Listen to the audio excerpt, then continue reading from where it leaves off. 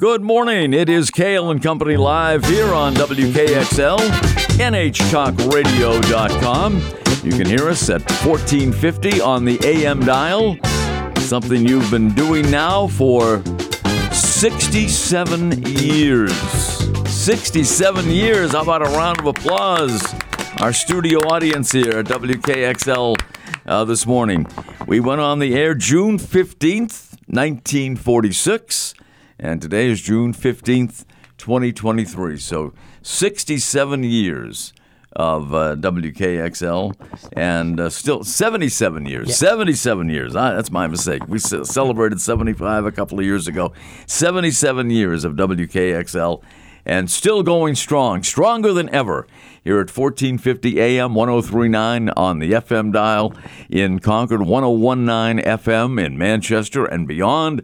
And streaming, which is something we did not have back in 1946, around the clock at NHTalkRadio.com.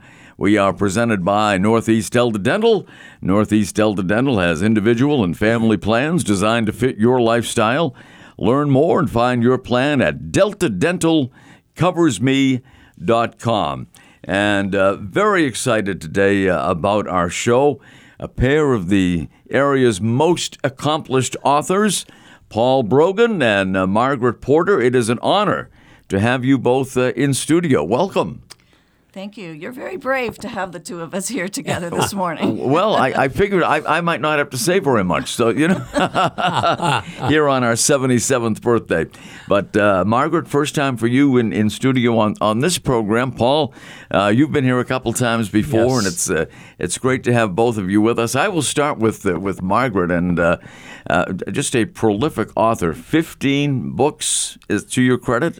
So far, yes. So far. That have been published, yes. I finished 16, but it's not out yet. It's not out yet. Okay. Maybe you can tell us a little bit more about that later on. But from what I understand, you grew up in a family of readers and writers, so your destiny kind of was preordained. Well, there were lots of books in my house, and there were no restrictions on what I could take off a shelf and read. So, yes, I had lots of readers in my family and some writers, academic writers and history buffs and all of that. So it all mashed together in my upbringing and my brain, and that's what I do now.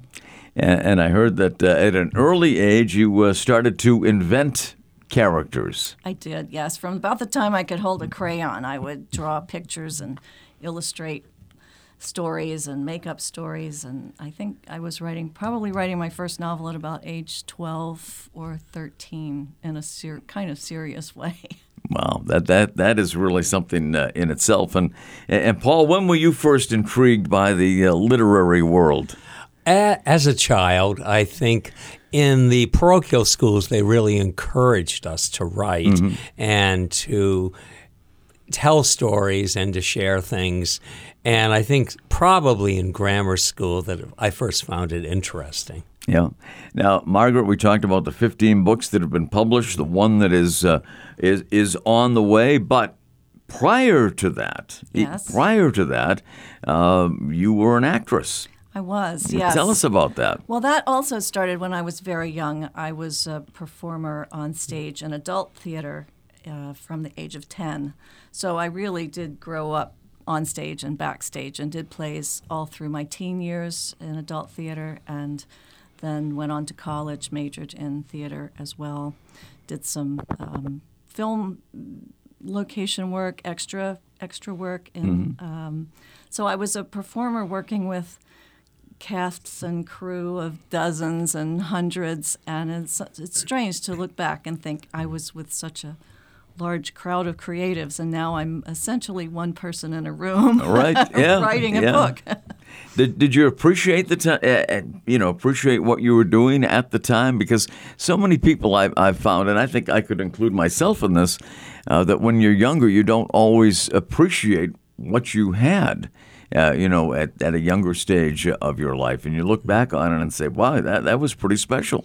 It was very special. I kept diaries the whole time, and it's really amusing and kind of embarrassing sometimes to go back and to read lots of this happened at rehearsal and that happened at rehearsal, and we had a great show and we got a good review and all those kinds of things. And I was definitely living it all in the moment, but it's really interesting to go back from the perspective of an adult person so far removed from it, and to read my thoughts as a teenager and a younger person. Yeah, I can imagine. How did you get into the motion picture business?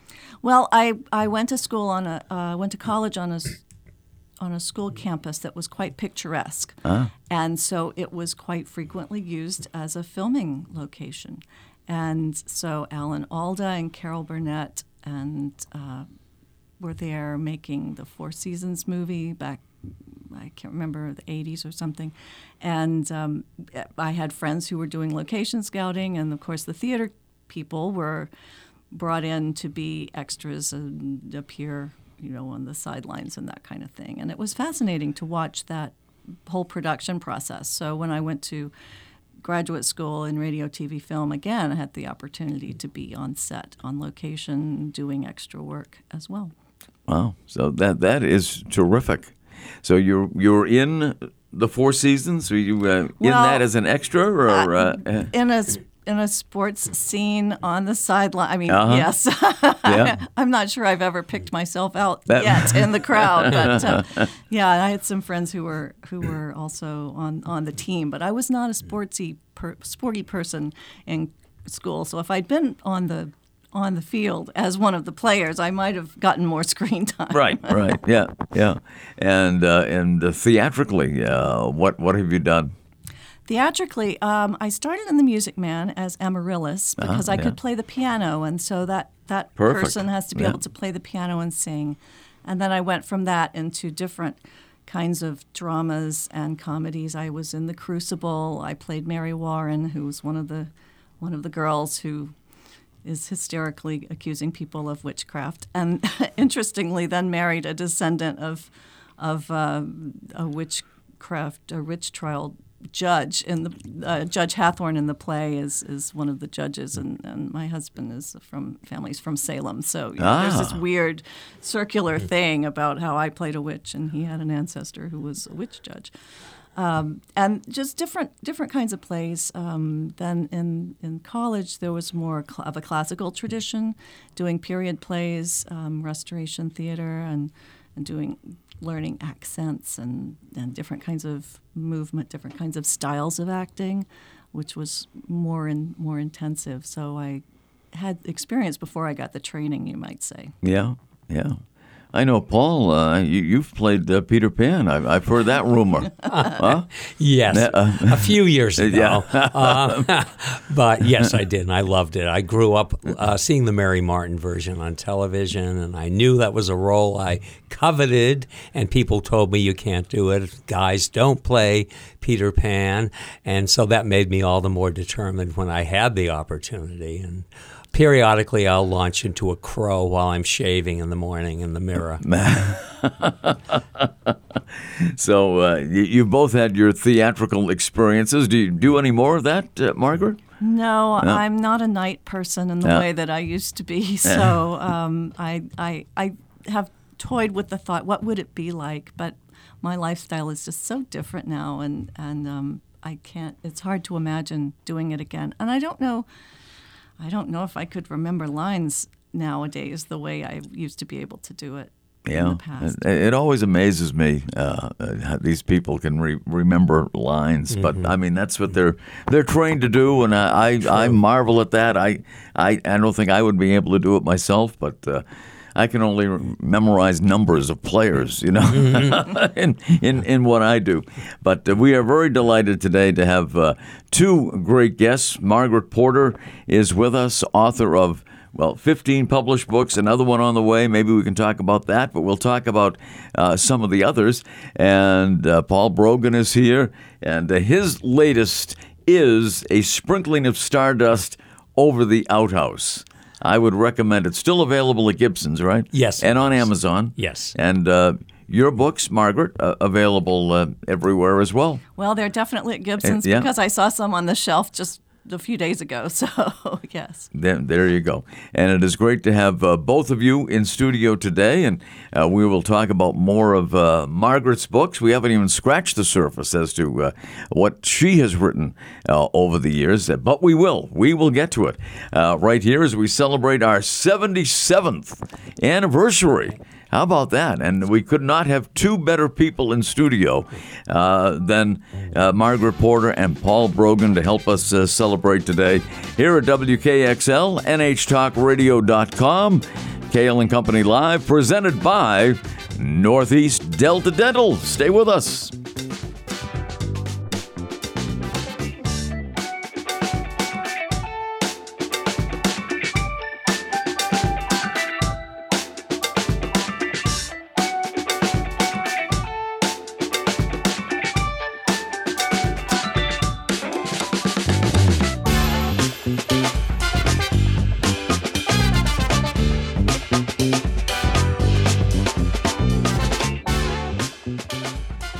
Welcome back. Cail and Company Live here on WKXL as we celebrate the station's 77th birthday today. 77 and still going strong. Here at 1450 AM, 1039 on the FM dial, 1019 FM in Manchester and beyond, and streaming around the world and around the clock at NHTalkRadio.com. Margaret Porter is in studio with us today. Paul Brogan is here. And during the break, we found out that you guys have something in common. As you heard before the break, Margaret played Amaryllis in The Music Man. And you were in a rendition of the Music Man. Yes. And played Winthrop. Winthrop, exactly. Yeah. And I don't think we ever talked about that, Margaret, before. This is it's new one of those news. things. Yeah. So, another connection that we found we have. Yeah, see that? Now where did you play it? Play Amaryllis? I played it at a community theater in Macon, Georgia. In Macon, Georgia. Yes. Now, where are you from originally? I grew up in Macon, Georgia. In Macon, Georgia. Yes, and went on to the big city of Atlanta, and then the big city of Denver, and now Concord, New Hampshire. Well, there you go. And the rest, as they say, is history. And, of course, Macon had a famous hockey team at one time that sold more merchandise than any hockey team going. NHL, minor league hockey team, the Macon Whoopee. That's right. Yep. I guess they did very well. I don't think they're in operation anymore, as far as I know. No, but the memory lives on. The memory lives on of the Macon Whoopee. Wow, another thing I discovered. See? There you go. So, Margaret, when did you become a full-time writer? It was when I got married. My husband's brother worked for a computer company and gave us a personal computer as a wedding present. Wow. All my life up to that point, I had been a hunt and peck kind of typewriter, whiteout kind of writer. And having that computer keyboard and the ease of making corrections was quite helpful in being able to write consistently without the hassle of typing and whiteout and all the things that people don't even remember probably anymore. And the other part of it was that I had moved away from all of my broadcasting film contacts, and I was doing some freelance writing. But it was there was a point when we married. I had a job in a market research company with a terrible commute, and that was not going to be very conducive to married life. And so I stopped that job and said, "This is the time I think when I should start writing. I've got the equipment with the computer. I've got the tools. I've got the time. I'm going to do that." So that's what I did as a newlywed. My husband would go off to work or go on the travels that he did, and I would be at home with the dog and the computer, and I wrote books. And and 16 historical novels later. 15 historical, one contemporary. That's the number 16 is contemporary. Contemporary. Okay. Yes. So what was the first one you wrote? The first one I wrote was was a historical romance set in Ireland, and it was called The Heiress of Ardara. It's been out of print forever, and I think that was my third completed manuscript that was accepted for publication, and it was accepted by Doubleday and Company in New York.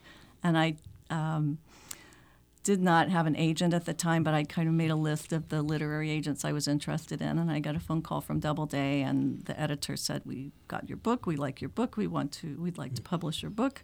It was, this is the stuff of dreams. Yeah, and sure. I said, "Okay," and I had been taught never agree to anything until you've had some professional advice. And of course, in theater and film, everybody had agents. So getting a literary agent was top of mind. And I said, "Thank you very much. I'll have an agent get in touch with you." And I immediately called the first name on my list of prospective agents and said, "I just had a publication offer from Doubleday. Would you like to be my agent?" And of course, I'd done all the work of sending the manuscript and everything. And yes, the agent was happy to work out the deal. So that's how it started. That's an amazing story. I mean, your first book being picked up by a major publishing house like Doubleday. Well, there's another part to that story about it takes about a year, give or take, for a book to be published. And so I don't remember exactly when the book was accepted, but the after it was published, it was all exciting, and I had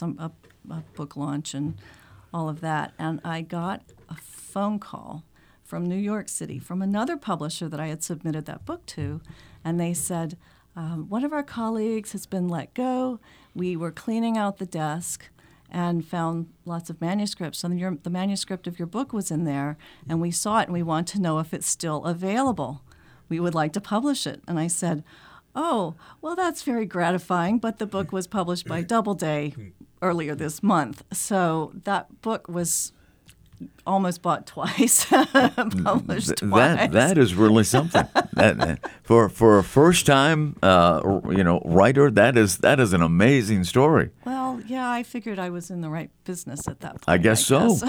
I guess so. Published by Doubleday right off the bat. Did you continue with Doubleday? Well, I didn't. That was early in my career. I suffered from what we call in the publishing business being orphaned, which is when they either close the publishing line or the editor leaves, and you're assigned to another editor. So I moved from Doubleday to another company, and then I was in hardcover for my early books, and then the second publishing house that I was with would sell the paperback rights to Penguin USA, which is a big major publisher, and then Penguin had me write original books for them. So I went out of the hardcover market into the paperback market, which was larger distribution, more copies printed, and was a step up, although the cachet of being in hardcover was a nice way to start out. Yeah. Oh, absolutely. So for the benefit of those who don't know,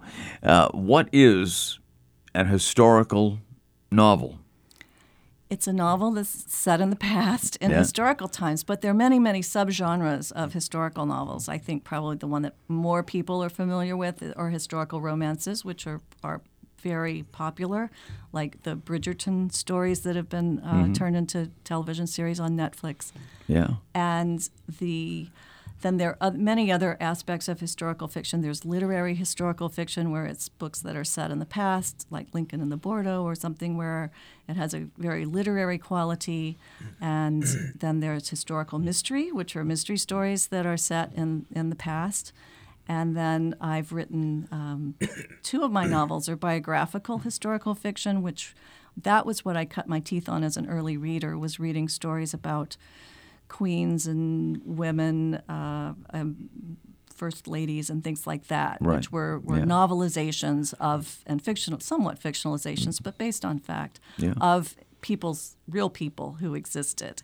And that always intrigued me. And so my first biographical historical novel was set in England in the court of Charles II.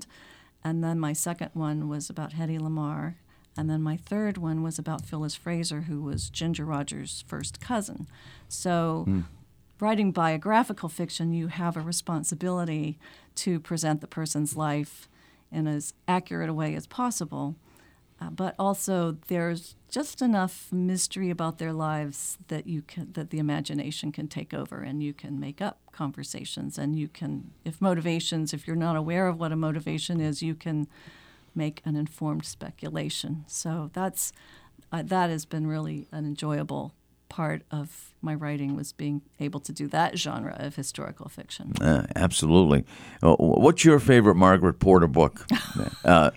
I would say it's a tie between Beautiful Invention and the book on Phyllis Fraser, because both of those were what really nudged me to write the mystery I'm working on now, because that's set in Concord in 1962 with real people involved, but fictional conversations and other things around it. So she really is responsible for what will be my fourth book. And I know we're coming up to break time here, and we'll be back after that. But I want you to talk more about Beautiful Invention. That is a remarkable story. I saw a biography a couple of years ago of Hedy Lamarr on TV, and I was just blown away. I had no idea. I had heard the name, Hedy Lamarr for a long time, but I had no idea what she accomplished in her life. So we'll talk more about that after this break. Margaret Porter is here, along with Paul Brogan, and so glad to have them with us today as we celebrate 77 years of WKXL here on Reddington Road in beautiful Concord, New Hampshire. We'll take a break. Cail and Company continues. We are presented by Northeast Delta Dental. Stay with us.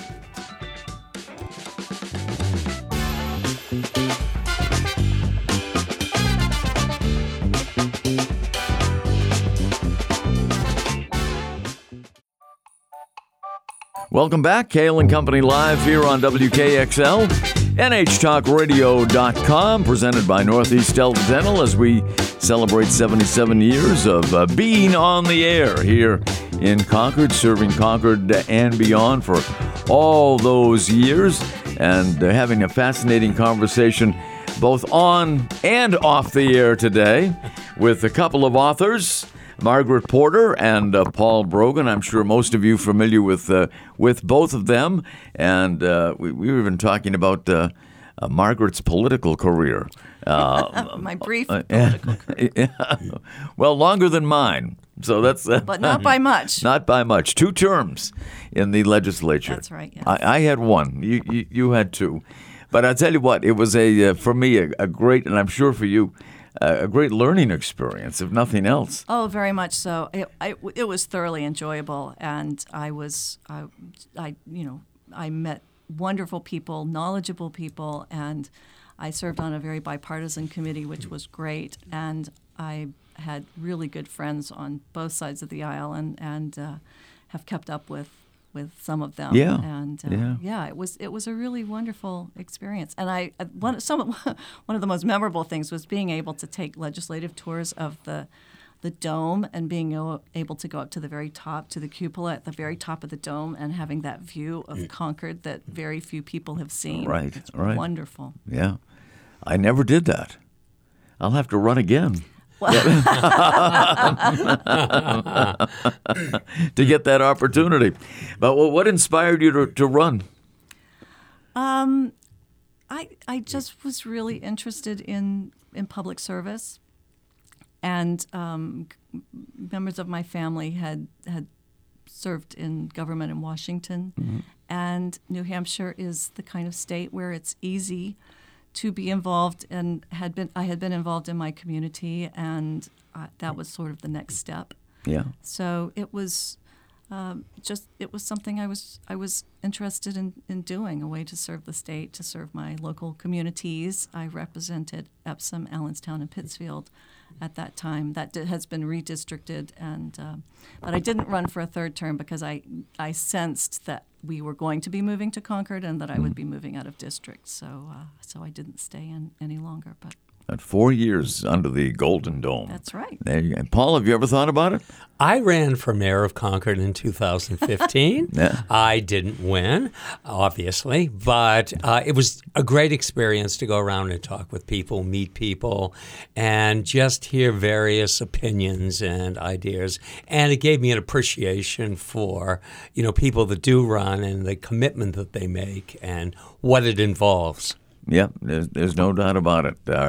And congratulations to you for running. Thank you. I mean, that takes a lot of effort as well. I'll bring you one of my buttons next time. All right. I have a whole box filled. Outstanding. I will treasure that Brogan for Mayor button. What might have been. What might have been.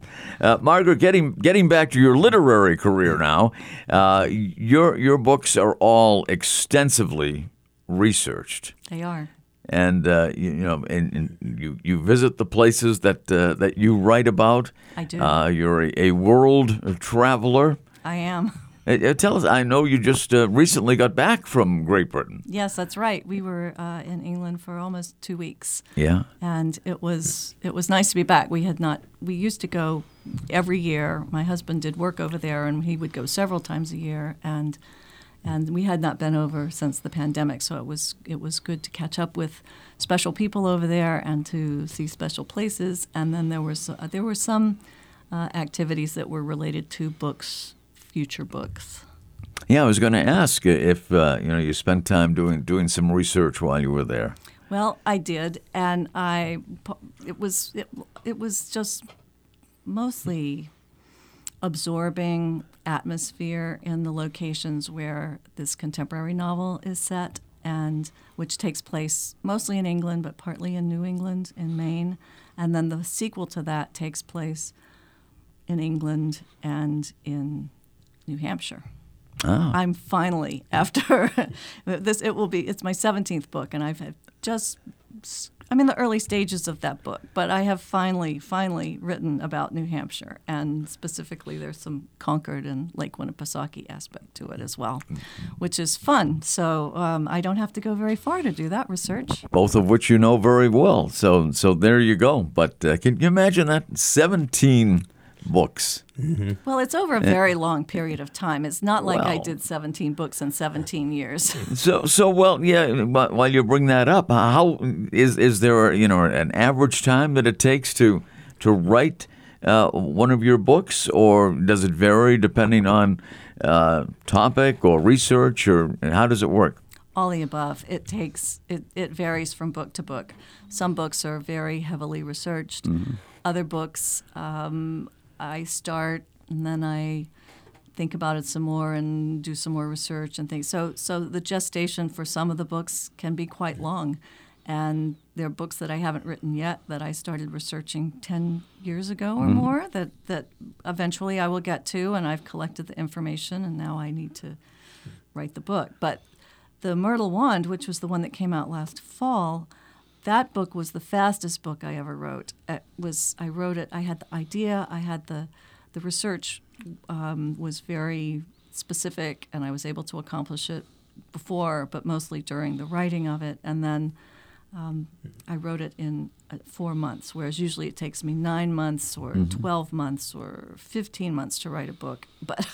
But after writing it so quickly, the revisions and the editing took almost twice as long as it took to write the book. So I think it probably really did take me about a year to write that book when I incorporate the aftermath, which is cleaning up, yeah. the cleanup job. So how does the process work for you? I know I've talked with Paul about this in the past, that Paul is very dedicated and spends some time every day, a certain amount of time every day working on his books and his writing. What about you? How do you go about it? I'm very fluid in my writing schedule. It depends where I am in the process. At the beginning of the process, it's very intense.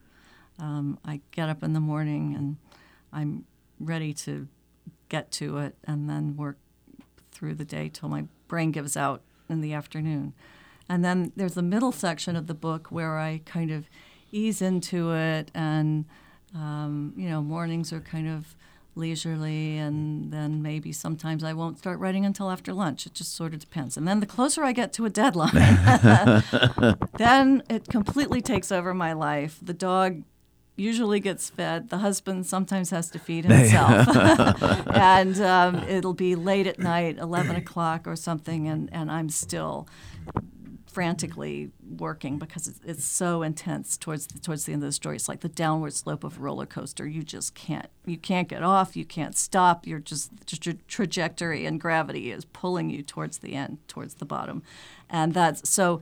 It really depends where exactly I am in a book. And then if I'm not having a good writing day, if I just don't have the writing mojo, there's always something to research, to look up, and usually that will trigger that writing part of me, and just doing a little bit of research and figuring out how to fit it into the storyline, and then the next thing I know, I'm back in the book and writing again.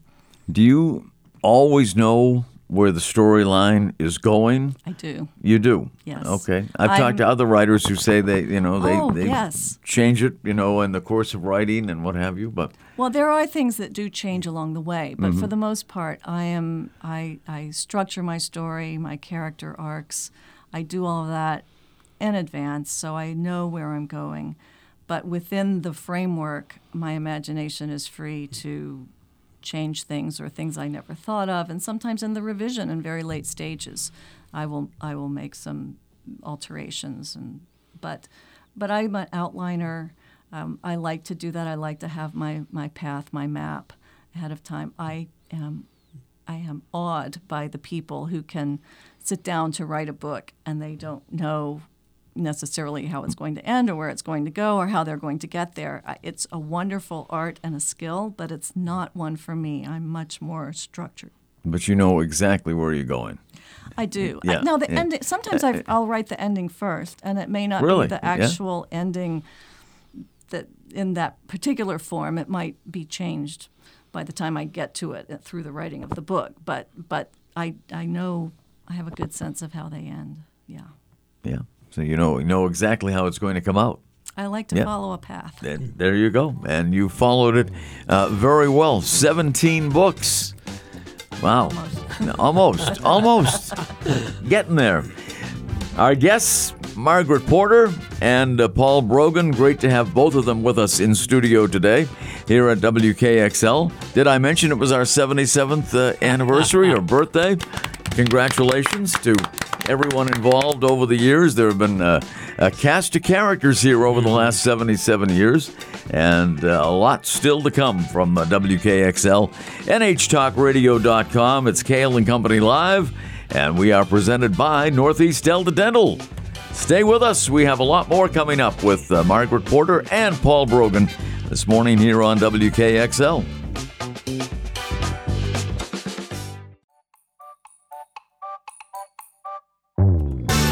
Cail and Company Live here on WKXL, NHTalkRadio.com.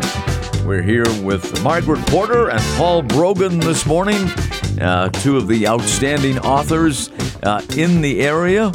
There's no doubt about that. And Margaret with 17 books, almost 17, 16 for sure, almost 17. 16 completed. 16 completed. 15 published and one underway. Okay.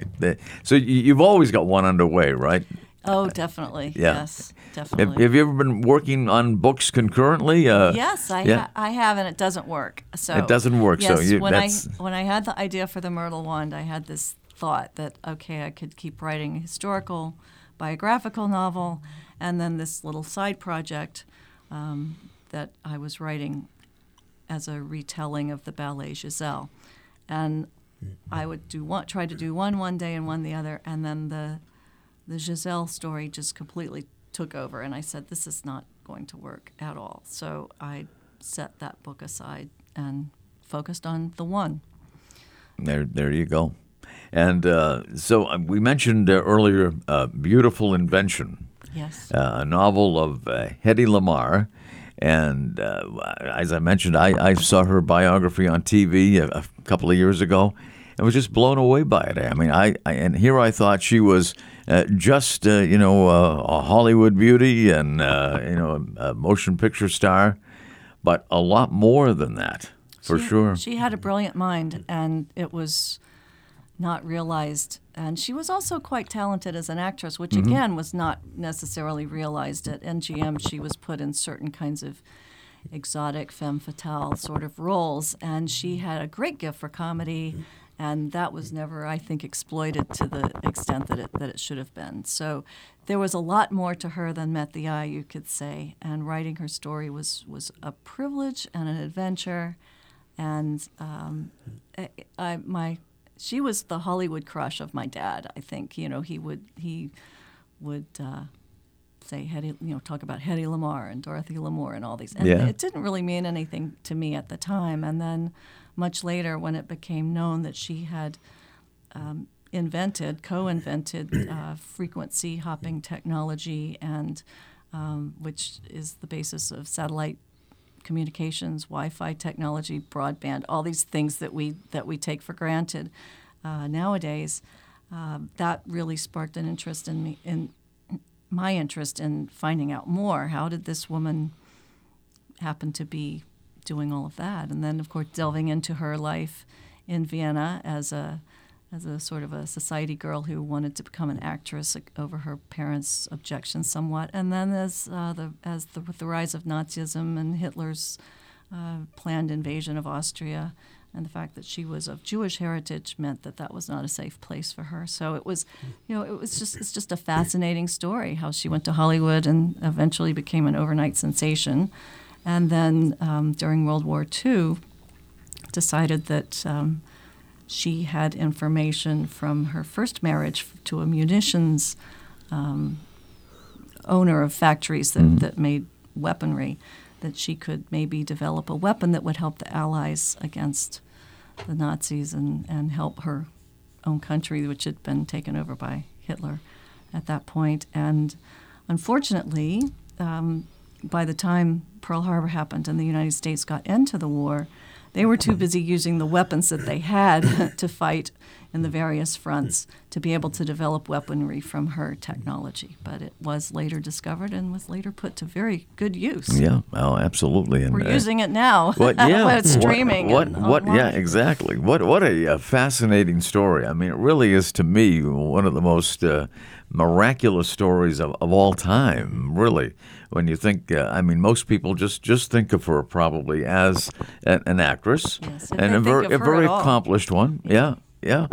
And was in a scandalous movie years ago, and that's what probably most people think of. But boy, when you read Margaret's book, or if you see a biography of her, you will learn quite a bit. Now, what kind of research did you do for that one?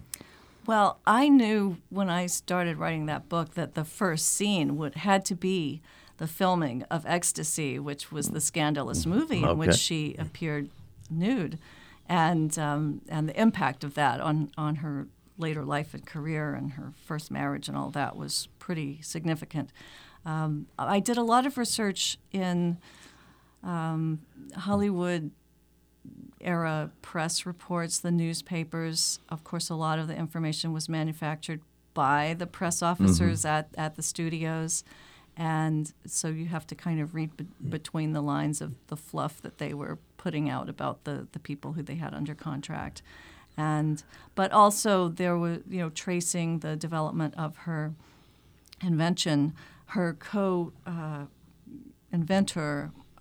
George Antheil, wrote a memoir where he talked about how they worked together to create it.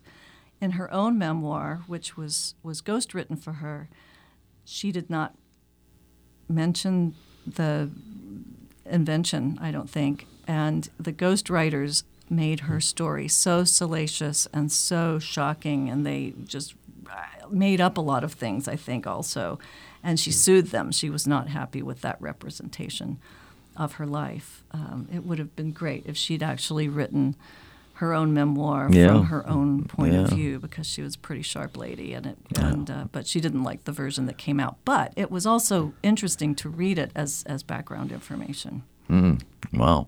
And then you added your own personal touches I did. to her story. Right. Well, the people that she interacted with in Hollywood, which was also interesting, studying Louis B. Mayer and how he ran the studio, and then her several marriages, how her life with her husbands, and the reasons that they would marry her. Was she just arm candy, or and the fact that she wanted a domestic life at a time when one of her marriages broke up and she became the sole supporter of her 2 children, and she had to work in the films all the time. But she was also very much a homebody and liked to cook and liked to raise chickens and sell eggs and things like that. So there was just more than a duality to her personality and her life. And I think she never quite got satisfied with her lot in life, which is unfortunate. But she was a really interesting person to write about. I can well imagine. That came out in 2018. And in 2021, The Limits of Limelight. Just tell us briefly, if you would, about that one. That's another showbiz one. That's another Hollywood story. Yep. And I got the idea for that book when I was researching the Hedy Lamarr book. I was doing research into other Hollywood people that Hedy had interacted with, and I was trying to figure out if she had, or I saw something in an article in the press in the 1930s that mentioned Hedy Lamarr and Ginger Rogers. They were at the same event or a premiere or something, and I thought, oh, Ginger Rogers, I wonder if they were close or how much they knew of each other. And I just went on this little tangent of research about Ginger and found out that at that time Ginger Rogers had a first cousin who Ginger was trying to make a movie star in Hollywood. And I thought, wow, that's interesting. I never really heard of this person. What's going on here? And I did just a little bit of background research into Phyllis Fraser and came away thinking, okay, this is my next book. The Ginger Rogers cousin is the celebrity-adjacent person who had this completely other life, the Hollywood life, but then a very different life after she married Bennett Cerf, and she helped to create Dr. Seuss books, The Cat in the Hat, and all of that, and went from Hollywood to a literary life in New York City, which really appealed to me, having been an actress who became a writer. Right. And so that was the next book of biographical fiction, which was also set in Hollywood, but also moved to New York. You said she met Bennett Cerf or married Bennett Cerf? Yes. Okay. Yes. Okay. So for all you What's My Line fans out there, Yes. That's the right. head of Random House. That's right. Yeah. Yes. And she actually appeared on What's My Line a couple of times. Oh, really? So Yeah. on YouTube you can see her trying to fool her own husband about her Wow. identity. That is something. Wow. I can't wait to read those books. And Margaret, you have been a delightful guest. We really appreciate you coming in. Well, I thank you for inviting me, and it's so great to be here with Paul, as always. And I know, Paul, you're still working on your latest. My mystery, The Park, set in White's Park, 1962. And that's a historical novel as well. It is, inspired by Margaret's work. There you go. Inspired by That's Margaret. the greatest compliment I can think of. Well, I'm sure many have been inspired by Margaret's work. Yes. Margaret and Paul, thanks so much for this great hour. Truly appreciate it. Happy birthday. Yes, There you happy go. birthday to KXL. 77 years, going strong, getting better than ever. Here on 1450 AM, the original signal, 1039 FM in the Capital Region, 1019 in Manchester and beyond, and streaming around the world and around the clock at nhtalkradio.com. This show presented by Northeast Delta Dental. And don't forget, tomorrow will be the Friday Fun Bunch with Tom Raffio coming in, and our resident flick chick, Kitty Ray, will be joining us as well. I always get it mixed up if she's the flick chick or the chick flick, but, one way or the other, we'll talk a little movies tomorrow. Right here, Cail and Company Live, WKXL, NHTalkRadio.com. If you missed any of this show this morning, or just want to hear it again, and who wouldn't, tune in tonight right after 7 o'clock, and we'll play it for you one more time. Have a good Thursday, everybody.